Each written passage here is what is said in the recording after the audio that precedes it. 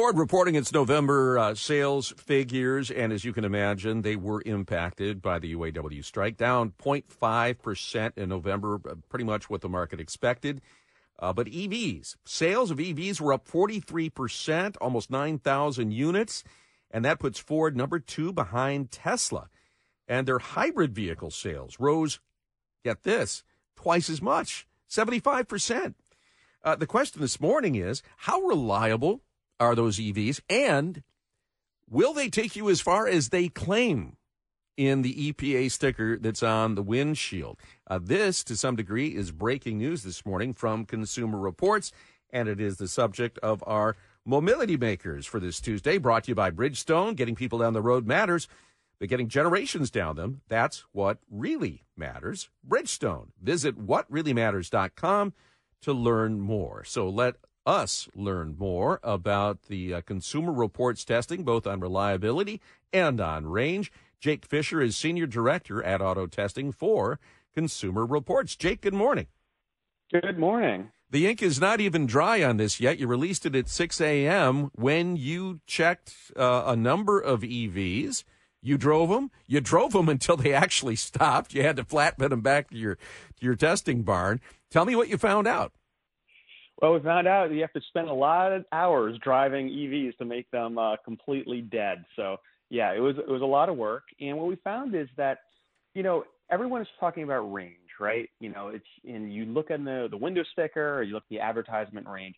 And the issue about that range is it's probably not what you think it is. Because when you're concerned about range, you're basically thinking about, I'm taking a long trip or something. Can I get where I need to go to it? But that EPA range is actually based on mixed driving cycle. So if you need to go, across a few states and you're driving in a mixed driving cycle, think about you're driving lower speeds and whatever, that is a fairly accurate range. What we wanted to look at is, what if I'm actually taking a trip? I'm on the highway. I'm going to be doing those higher speeds. What we found is there's a big difference between that range and what you're actually going to get if you're going to take a trip. Jake, what about if you're driving in cold weather, or if you have the heater on in the car? Does that take away from range as well? Yeah, absolutely. So even before we did this, we did extensive tests in different temperature conditions to try to find out how that affects. And if you're driving in temperatures that are below freezing, you can, on a trip, you could definitely look about 25% of your range is going to go away. And if you're taking short trips where you're constantly having to reheat that vehicle, you could lose almost up to 50% of that range. So it really, this idea of your mileage may vary, absolutely true. Yes. Wear a sweater, Lloyd. That's right. Wow. Well, actually, the flip side is we were actually surprised to find out, and you may be surprised to find out, is traditionally when you think about like running the AC, that uses up gasoline, right? Yeah. Well, actually, what turns out for EVs, on those high temperatures, even when you're running the AC, we actually found the range would actually be longer at those really high temperatures. So it's a whole different world when it comes to EVs. You tested 22 EVs, and you said nearly half of them fell short of their EPA estimated ranges. You said that the BMW and the Mercedes-Benz beat their estimated ranges, but you reached out to the EPA saying you need to modernize these regulations to help consumers because the ranges are off. Well, so just to be clear, this is not a claim check on the EPA range. We're basically providing different information, and we wish the EPA would provide that information too. Right. So what we are really looking for the EPA to do is not just tell you what this, like I said, the range in mixed driving. We think it's really important that the EPA makes it really clear what is your range if you're taking a trip. And, when you take a trip, I generally am not driving secondary roads if I'm going to go, a few states over. I'm on the highway. And when it comes to EVs, again, we all grew up, driving, gas-powered cars. And what do we know? On the highway, it's actually when you get your best fuel economy on a gasoline car. It's the city traffic that you have the problem. It's actually reversed when it comes to EVs. Okay. The higher the speed, the more you're using up the charge. So as you looked at this and you looked across a range of vehicles, which companies had the biggest deviations between stated range and actual? Well, it was really interesting. We saw, with BMW, Mercedes, In some cases, we found the range was even 72 miles longer than the range on the window sticker. The Mercedes-Benz EQE, we were blown away. 72 miles longer. We got 332 miles until the car stopped. It's got an EPA rated range of 260.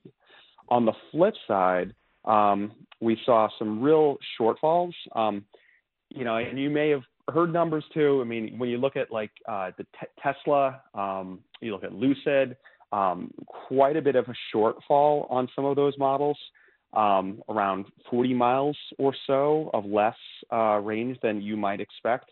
We saw with the Ford F-150 Lightning, we saw about 50 miles less in our testing, 270 miles, whereas the EPA range on our F-150 Lightning was 320. Okay. They also tested the charging and how quick charging can go or not. Right. And did that live up to expectations, Jake? Well, so what's real interesting about, this idea of, you've probably heard the term range anxiety, right? Mm-hmm. It's really more about charging anxiety.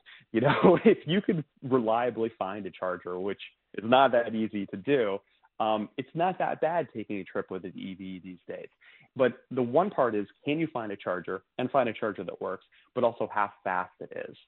And there's all different types of claims, and it's so confusing. This car's got 350 kilowatt or whatever it does. We basically just are providing information on an even playing field of talking about how many miles can you get in a minute on that DC fast charging. That's what's really important.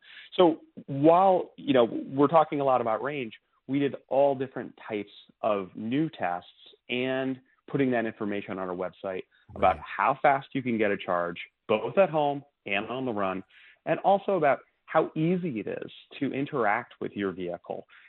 Some cars is actually quite difficult to plug it in and unplug. You got to hit 3 buttons and hold this one down. Tesla, for instance, one-hand operation, super easy. We also looked at routing software, how easy to find the chargers that you need if you're taking a trip. We looked at the apps. We looked at really kind of all those elements that are really important when you're buying an EV. Jake, on average, I see in the report that EVs have 79% more problems than ICE vehicles, and then the plug-in hybrid electric vehicles fare even worse with an average 146% more problems. But the bright spot seems to be hybrids, which have 26% fewer problems than ICE vehicles. Yeah, and how can that be, Jake, when you've got fewer linkages, no transmission, no engines in EVs? There are fewer things to go wrong. You're absolutely correct. And it's really very interesting. And to be totally clear, this is not an indictment of the technology. There's really no reason at all that EVs should be less reliable than gas-powered cars. In fact, you're right. With all those less things to go wrong, they should be more reliable. So let me kind of break it down what's going on. First of all, if you look at the EV market today, one, it is centered around early adopters, performance, luxury. These are vehicles that are loaded with options outside of the EV powertrain. So all the new technology gets thrown on these new platforms, and as you might imagine, more stuff to go wrong. Two, we've got legacy automakers that are really good at making cars that have been doing it maybe 50 or 100 years, are now implementing these new technologies that they don't have that long historical knowledge of. So that gives an opportunity to have something go wrong. Look, if Ford was making nothing but EVs for 100 years and then suddenly decided that they wanted to make a gas-powered car, it would be riddled with problems. There's no question. This is a once-in-a-century transformation, and there's going to be... It is. Growing pains. It is. Speed bumps. You're absolutely right. Honestly, look, I've been a student of the auto industry since I was like a little kid, and like this, there's no time is more exciting that it's changing. But yes, there's no time that there's more opportunity for problems and opportunities for improvements. And we thank you, Jake Fisher, for opening our eyes to those with your new reporting and for breaking the news on JR Morning. Well, you're very welcome. Fun talking to you guys. All right, Thank Jake you. Fisher, Senior Director of Auto Testing for Consumer Reports. When we come back, Line 5, Enbridge gets a green light from an important regulator. Does that mean that we can finally see this potentially dangerous pipeline buried once and for all? We'll talk to Enbridge next on JR Morning.